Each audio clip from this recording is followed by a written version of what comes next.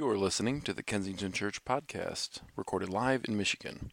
To learn more about Kensington, visit kensingtonchurch.org.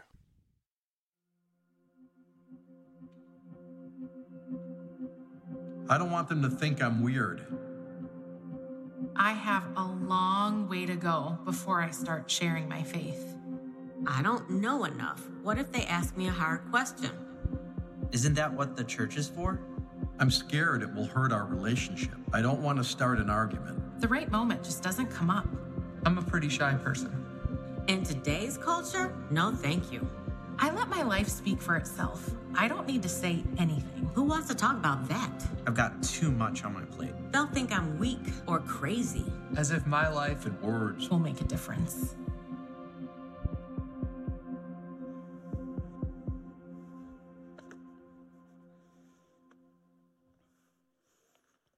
It's funny how, if you're in this room and you would consider yourself a follower of Jesus, I'm going to guess that you would say it's been one of the most impactful things in your life. And I don't know if you've ever ran into some people that have had impactful things happen. They tend to want to let you know, right? Anybody ever ran into some of those? Sometimes it's a little excessive, right? This is a safe place. We can share that. But it is interesting. When a dynamic of sharing our faith, it can be something that's incredibly difficult for all of us to do. And as I say that, I am not omitted or removed from that as well. If you've come here for a long time, you know when I start talking about Jesus, it's hard to get me to stop, which is why that screen turns red every single week, letting me know that my time is up. But if I was to interact with you just out on the street or in the road, I would love to talk with you about Jesus, but for me, the hard thing is getting that conversation brought up. I'm not good at it. It's challenging. When the moment comes, I get a little bit anxious. I wish I was just better at redirecting and turning that relationship or turning that conversation into that. But so if you're here and you could relate to one of the things that was just mentioned in the video or something else, we just want you to understand, or I want you to understand, I get it. Like, I get it. I've been doing this for a long time. I stand up in front of a stage. You could put me in a crowd of however many people. That doesn't bother me at all. But you asked me to get one-on-one and be the bridge that brings that conversation to that. I'm just not good at it. And I'm working in my relationship and trying to get better at it. But I think in some ways that if we were to boil the reasons down to all of it, most of us would just say we're a little bit scared.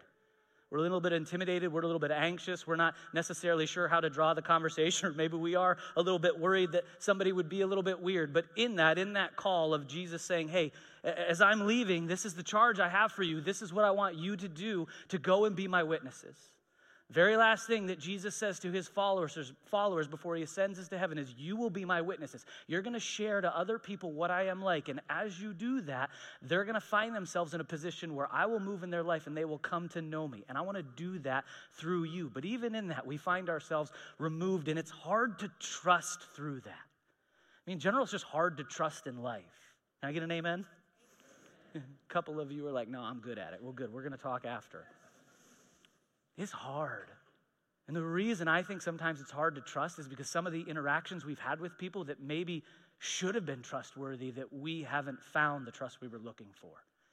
Because of that, we take it into the next relationship or the next interaction. You get a new job, or maybe you're dating somebody differently, or even in marriage, and we don't trust because we haven't felt maybe we would have gotten out of it what we should have. Somebody has let us down. They committed to something, and they just didn't come through in the way that we'd hoped they would. And then this is what happens, I think, for most of us, because it definitely happens for me too, is we place that lack of trust that we receive from other people on top of God. And what happens is all of us are creating a picture of who God is in our minds, and that picture is sometimes defined by things that it shouldn't be. And the reason I say that is because I know I've done that in my life and my experience as well. But sometimes we interact with God, and even through those, we tend to not get the picture that we would like. Maybe you've prayed and you've asked God for something over and over, and the answer he had was no, and it left you scratching your head. Or maybe you prayed and you didn't hear anything at all, or you're here in the room and you're like, I'm not even sure Jesus was real, but if he existed, like all the things that it says in here, like I'm pretty much out on that. And in it, we all have this image of who God is that maybe isn't necessarily on paper, but it's definitely developed in our mind.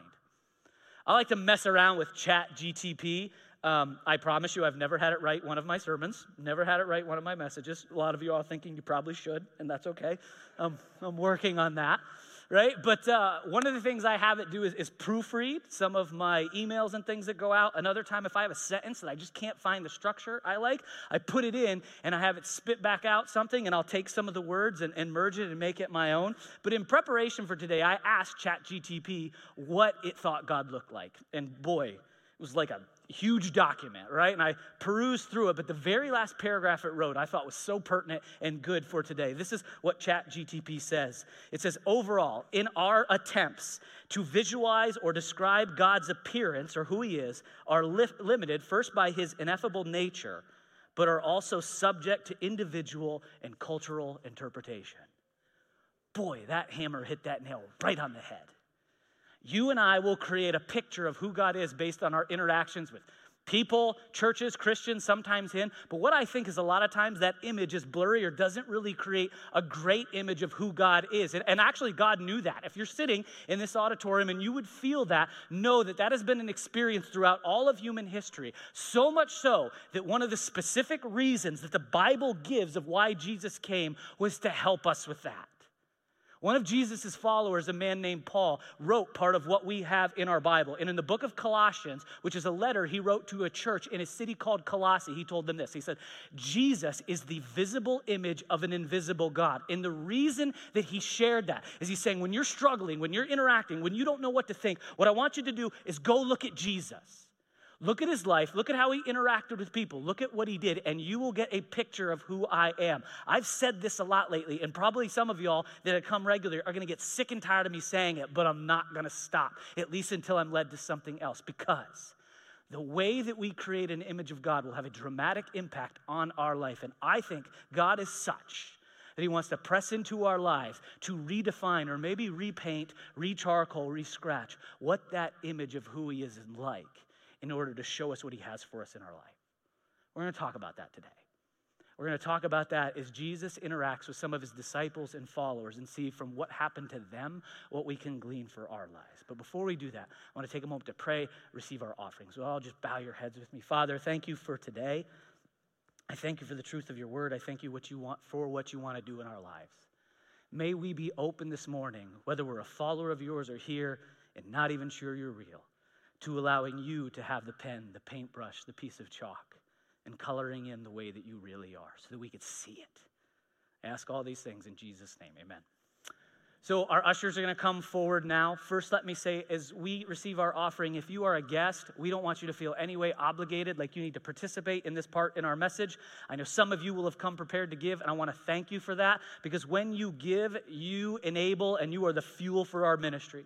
We're able to have a team that worries about how kids will receive the Bible because of your generosity. We're able to send money to wells and have them dug overseas because of your generosity, and we are incredibly thankful for it. But today I want to take this moment to just show you where we are in our giving as a campus. We said over the past every couple of months we would do this, and we're due. So you can see at the very bottom of the screen, the first line will show what our year-to-date budgeted need is. It's that 1.274 million number. So that's what we budgeted for where it would take to do some of the ministry that we have planned to do. And you can see the actual right next to it is a little bit underneath it. It's 1.089 million. So we're approximately behind 15% on where we are in our giving budget. And first, we don't want you to be nervous, like heat's not going off in the service. Nobody at K-Kids is going to quit and just leave all of our children to terrorize it. I have a whole bunch of kids, so I make sure that part doesn't get axed first. But there is a reality, right, that we just want to make you aware of, is that, we're probably going to have to do some budget realignment and things and shift, and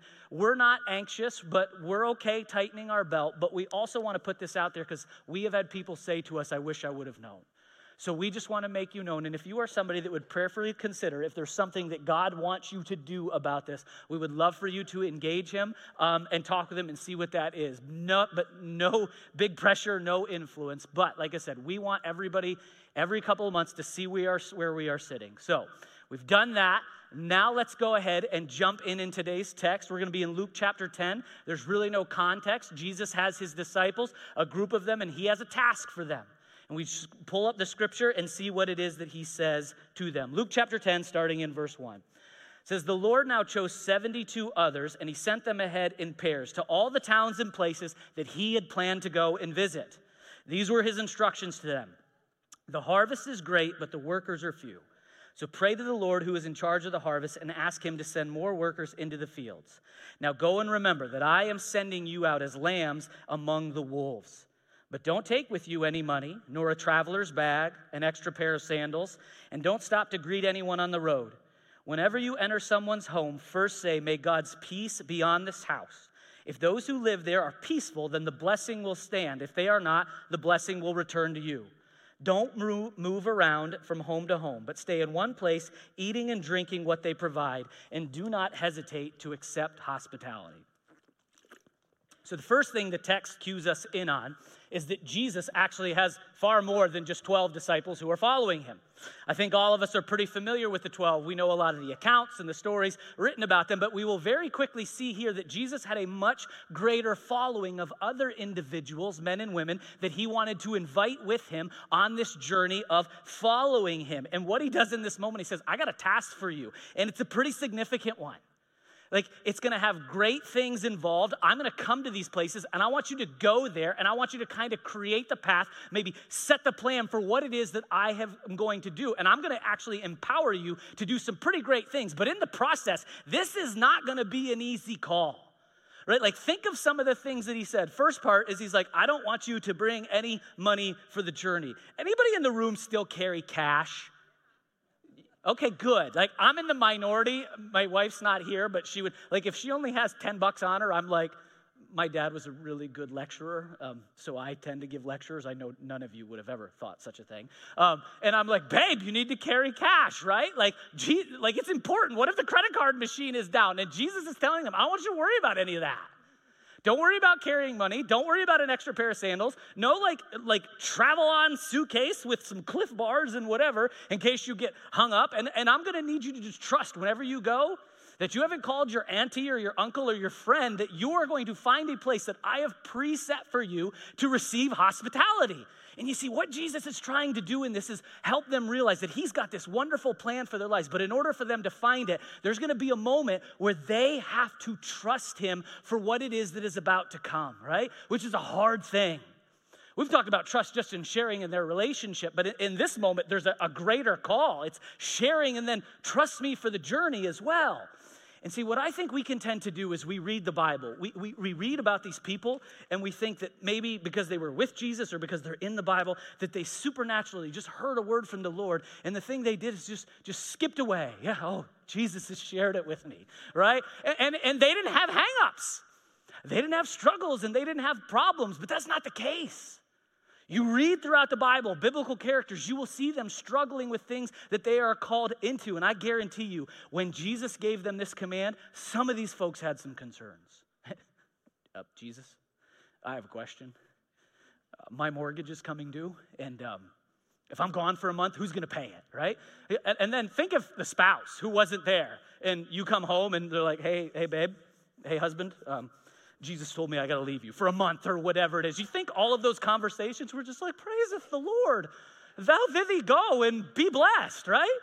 Like, no, that's not how this stuff always happened. You see, when you say you have to trust me, it's indicating that there's something inside of you that isn't necessarily going to agree or understand the entirety of the call. These people would have felt that. They would have seen and understood that this wasn't necessarily an easy thing. And I'll bet the question they were asking is how?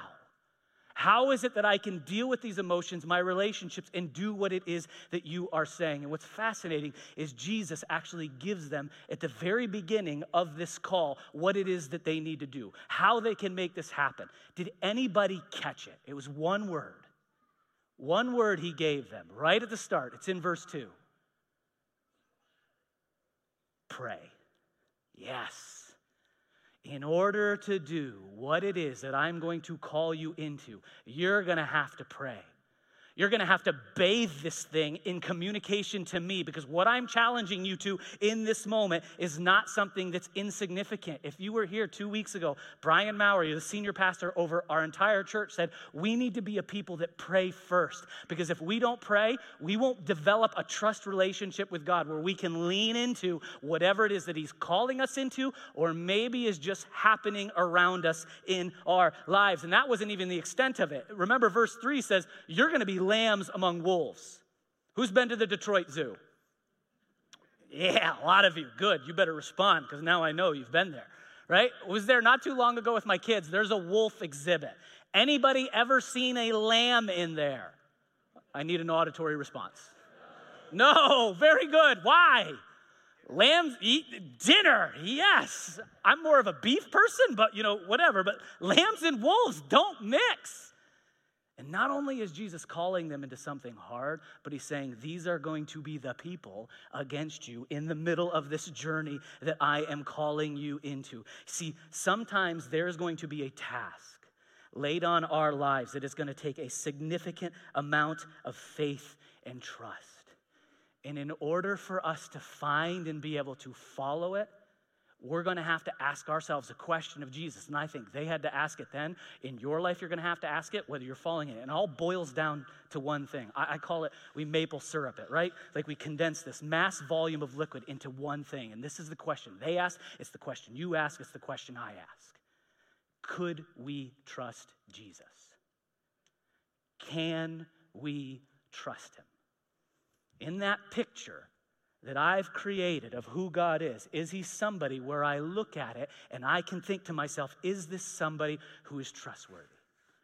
Now, here's the interesting thing in the story. We actually don't get the details of what happens from the time they leave until they come back, but we get to see their response. This is what it says in verse 17. It says, when the 72 disciples returned, they joyfully reported to him, Lord, even the demons obey us when we use your name. Yes, Jesus tells them, I saw Satan fall from heaven like lightning. Look, I have given you authority over all the power of the enemy. You can walk among snakes and scorpions and crush them. Nothing will injure you, but don't rejoice because evil spirits obey you. Rejoice because your names are registered in heaven. So as these people come back, they had a tremendous experience. Now, I'm sure there was difficult moments, times where, maybe the hospitality wasn't there, or they were a little bit hungry or cold. But if you look at the conglomerate, the entire picture, they would say God showed up in a big way, so much so that they were able to probably see people come to follow Jesus. And we know that they cast out demons in the process of it, right? So we look at this account, we think, wow, what a great experience. But what I find fascinating is as they're proclaiming this stuff, how Jesus redirects their thinking, right? I'm sure he was excited for them, built up for what they had just been a part of, but he wants them to understand something else. And it wasn't be joyous and be so excited that you forget the thing that's actually most important. It's not the tasks you accomplished. It's not what you were able to do. It's the fact that your name is registered in heaven. He's saying you're a part of my family. And that's the most important part. And the reason for that is why. See, there's going to be moments where it hits like this and you're offered supernatural protection like it seems that these people were, but there's also going to be moments where it doesn't pan out that way. And if our response is only able to be driven by the joy that we experience in following, there are going to be moments you are let down and you're going to take a piece of rough sandpaper or maybe a whole disc sander, whatever that picture of God is, you're going to go and he is not going to look to you the same way he did before. This is why I have a problem with the prosperity gospel. Like, listen, I believe that God wants to prosper us and to help us in some way, but I also understand we will not experience the fullness of that in this world because it's broken. So in communicating that that's all what God has for us, we all run into the other side. And then the picture of who God is gets a little bit messed up, gets a little bit jacked with. If our results are the thing that determine our trust, we are going to be in trouble because it doesn't always happen that way. Sometimes it doesn't even happen that way when the results are good. A couple of baptism services ago, we had the tank here on the stage, and I had the privilege of baptizing more people than I've ever baptized in my life. But life was hitting hard in that moment. Stuff was difficult in church. And I can remember going home, having a long nap because I was just worn out. The next morning, wake up and saying, I don't want to do this anymore. I don't want to work at a church. I want to go back. Business, it's simpler, it's easier. I can roll in a certain way and just help the church, right? So what I share that story for you to understand is even in some of the most glorious moments, if our hope is alone in that, it won't be enough. Now, as I've matured in my relationship with Jesus, even in that moment, I realized what was happening. I'd been through the ringer for a while, and what I felt wasn't what I wanted in my life. But I share that story with you to help you understand it's not always going to be like it was in this account. Like, yes, this is something to hold on to, but in our calling, there's going to be moments where we go into something else that's deeper and that's harder. And if you will read the Bible in light of all of the Bible, you will see that.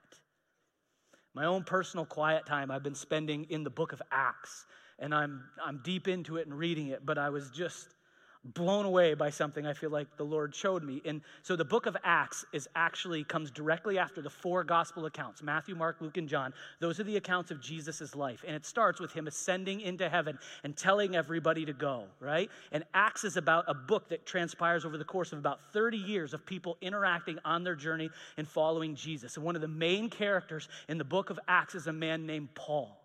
Paul is a disciple of Jesus who never met him and initially hated Jesus. He was a religious leader. He knew more about the Bible than I will ever know in my life, probably times 10. And the assumption that he came to is Jesus was a heretic. So he made his life about persecuting his followers, putting him in jail or having them murdered because he thought Jesus' religion, the way, was taking people down a wrong path.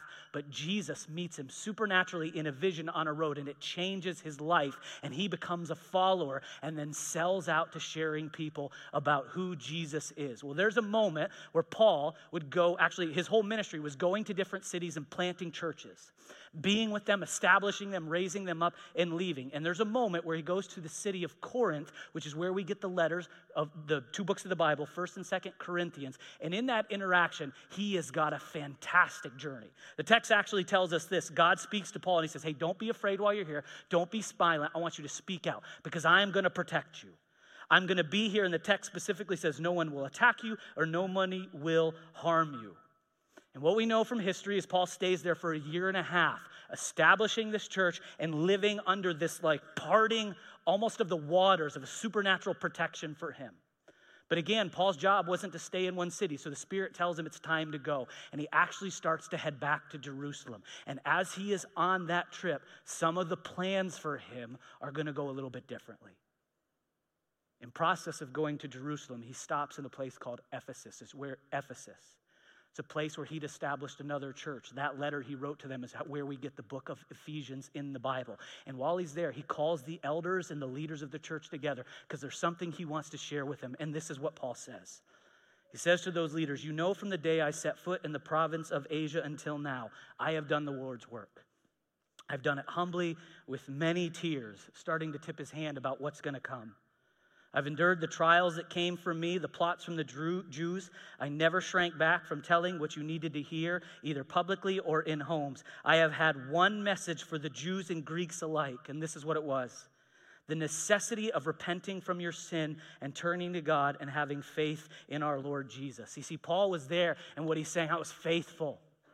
I was doing it, I was slugging it, and we can see that it wasn't quite the same as it was for him while he was in the city previously, in Corinth. Things were starting to change, and if you're not sure that that was happening, he leaves no doubt for it in the very next verse that he says. Verse 22, Paul says this. Now I am bound by the Spirit to go to Jerusalem. I don't know what waits for me while I'm there, except the Holy Spirit tells me in city after city, jail and suffering lie ahead. If you keep reading through the book of Acts, you go into the next chapter, and I think it's about 24 verses later. One of Paul's friends, one of the leaders in the church, comes to him. I can't remember his name, but the individual has the gift of prophecy, which is very simply, it means that God actually permits them to see what's going to happen. And he comes over to Paul, he takes his belt off of him, and he binds his hands. He says, this is what God's told me. If you keep going on the journey you on, when you get to Jerusalem, this is what they're going to do. They're going to bind you, they're going to put you in chains, and they are going to put you in jail, confirming what Paul had already known, what Paul had already experienced. And this is what I want you to understand about this. If Paul's trust was contingent on joyous missions, if it was all based on him feeling the right way or going and maybe having some light hiccups, but then having God work in a magnificent, fantastic way, Paul would have thrown in the towel a long time ago. Paul would have quit. He would have said, I'm out. This is hard. It's too difficult. And I'm not going to be in on this. And I'm going to tell you, I have not lived the experiences and the traumas and the things that Paul had to deal with. And I've felt it. I've felt it. So how much more so would he have felt it in this? But Paul came to understand something that dramatically impacted his life and how he would operate, how he would move in this journey of following Jesus. This is one of the things he understood, is that following Jesus would be one of the most rewarding experiences of his life. It's one of the most rewarding experiences of our lives. But it's also going to be one of the hardest things you will ever do. Listen, Jesus wants to call you into something grander, something greater, something wonderful, but it will not be all kicks and giggles. It won't be all skipping and wonderful moments where you sing and you feel the Spirit move. There are going to be times where I don't know what your equivalent is, but you might even do something wonderful, and then you're going to feel like, I want to quit. I've had enough. This is hard. This is challenging, and this is difficult. And if you read throughout the Bible, you will find characters who dealt with the exact same thing, which I believe leads us to ask this question. If God is somebody that I can trust, if the picture is supposed to be so much better, so much greater, how is it that we do it? How is it? Adam had one of the greatest moments of his life, and after that, he felt like he wanted to quit. If that's the case, how is it that we endure? And I believe, I would say I know. We go back to Luke chapter 10, verse 2, when Jesus is about to send his followers out on what would be a joyous mission. And we do the very thing that he told them to do. He says, you got to pray. You got to be with me. You got to tell me what's going on. You got to interact with me with not just the good, but also the bad and the difficult, because I want to be close to you. I want to help you navigate and deal with the struggle and the tension and the hardship that you are going to walk into. And through that, I want to build something in you so that when it comes, it will hit differently. You won't get knocked over. You might go back, but I'm going to be in you and I'm going to hold you up and I will help you to walk forward. This is the picture that I've come to know of who God is, and it's, I believe, what he wants every single one of us to know. This is what people who have walked with him and experienced hardships have come to find out. The psalmist says it like this in Psalm 148. He says, the Lord is close to everyone who calls on him. He is close to those who call on him in truth. The Message is a modern paraphrase of the Bible, and this is how it says that verse. It says, God is there. He's listening for all who pray and mean it. You see, his desire is to move close to us. And the only way in this world where we will experience trouble, where wolves walk among the lambs, that we are able to deal with whatever it is that gets thrown at us, is for us to have the type of relationship where we're bringing it all to him. Every single part, the good and the bad. I can't tell you how many times me and the Lord have hacked it out in the car or in a space where it's just me, and I'm not allowed to say that stuff on this stage. Not the story, but some of the words specifically. So if you find yourself in that place, know that it's okay. Know that's what God wants, because this is why. He knows that you have to be good or understand that he is good to take that in order to build the trust that we all need in order to go on this journey with him. See, I think it works like this. If we want to learn to trust God, we have to go through the highs and the lows and talk to him about everything. And as that happens, this is what will occur in our life. We start to pray. And as we pray, we build relationship with him. And as we build relationship will dictate that we start to build trust, because his character is good and we can believe it. We can believe what it is that he says. And as we build trust, we will begin to build dependence. We will depend on him when it doesn't make sense, when we can't figure it out, when we're doing it in what seems like on our own, but he's actually there because he's never left us. And that dependence will lead to us following him. You see, prayer is the start, and prayer will get to the place where we can be dependent in such a way that Paul was, that when the Spirit told him, chains, prison, beatings wait for you. We might not charge in skipping, but we will faithfully go where God calls us because we've been with him. We've learned his character, and we have realized whatever of that nonsense is happening, he is good. You see, our prayer will lead to a following. You see it all throughout these pages, all throughout the biblical characters. It's a theme from the first page to the end of what God wants to do. And it wasn't just for them, it's for you and it's for me. But in order to find it, we got to be people that go with him. You look at characters like Moses, who led the Israelites out of slavery, though they rebelled and everything it took. When his brother was betraying him, he leaned into God. You look at people like Rahab or Ruth, or women who were degraded in a way that they never should have been. And their trust in God led them to understand his character. You go to Peter and Paul and James and Simon, the disciples, the other. This is the formula that got them to the place. You look at modern day heroes. We're celebrating Black History Month. We are celebrating it. Because people like Dr. King, who had a faith that led him to something else. People like Rosa Parks, who are willing to step out in order for justice, which is something we find in the pages of the Bible. Rosa Parks has a quote that I think is fantastic for today. I want to share with you. This is what she says. I learned to put my trust in God and to see him as my strength. Long ago, I set my mind to be a person who does not give in to fear. A free person who doesn't give in to fear. Did you notice what she didn't say? She didn't say I was never scared. She didn't say fear never came, I wasn't intimidated. She said, I have come to a place where I've learned to trust so that I don't give into that. This is the only way that I see that we can have this. And if you were to make me boil this down into one thought for every single one of us, whether you're a follower of Jesus or you're not, and you're just checking him out, I would tell you, carry Jesus everywhere. And what I mean by that is talk to him. Talk to him about what you understand, what you don't understand, what you want to have happen, what you love to see. Because if you do that, watch out, something will happen.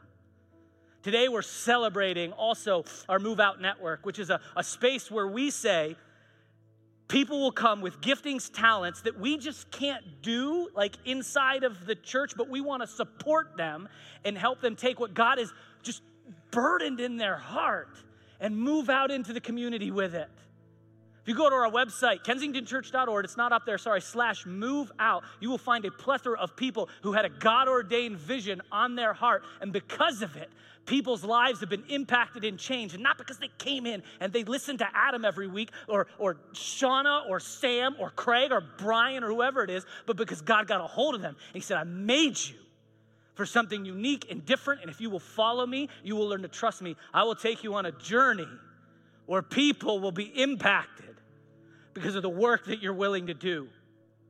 I would say today, check it out. Look and see. Maybe that's the step that God is leading you into. And if you're here in this room and you're not sure, like you're like, I don't want to jump in yet because I don't know about Jesus, tell him that.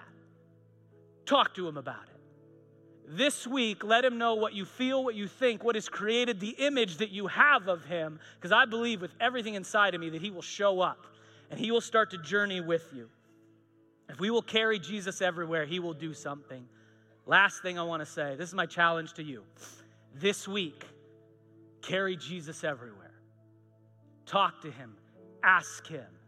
Tell him you want to follow, you want to know, but your trust isn't there. If your trust is there, ask him to show you what's next. You ask him in a real way. You mean it inside of you. It might not happen in the way you think, would hope, could imagine, but he will show up. He will show up not only to tell you what he thinks about you, but in order to lead you into a life like this. The other thing I would ask of you, come back next week. There's a next part in this series that's really connected today that I want to share with you. And I hope that you will come back and be a part of it and let us as a group, as a church, as a staff, share that with you. This is what God wants to do. The only thing we have to do is step out in trust. And I believe that starts with us communicating with Him. Let's pray. Lord, I have seen what you can do. My hope and prayer for me and for every single one of us is we would get a clearer picture of who you are as we step out, as we trust, as we talk to you. I ask this in Jesus' name. Amen. You've been listening to the Kensington Church Podcast. If you've enjoyed this recording, check back weekly for new content. You can find Kensington on Facebook, Instagram, and Twitter, and of course at kensingtonchurch.org.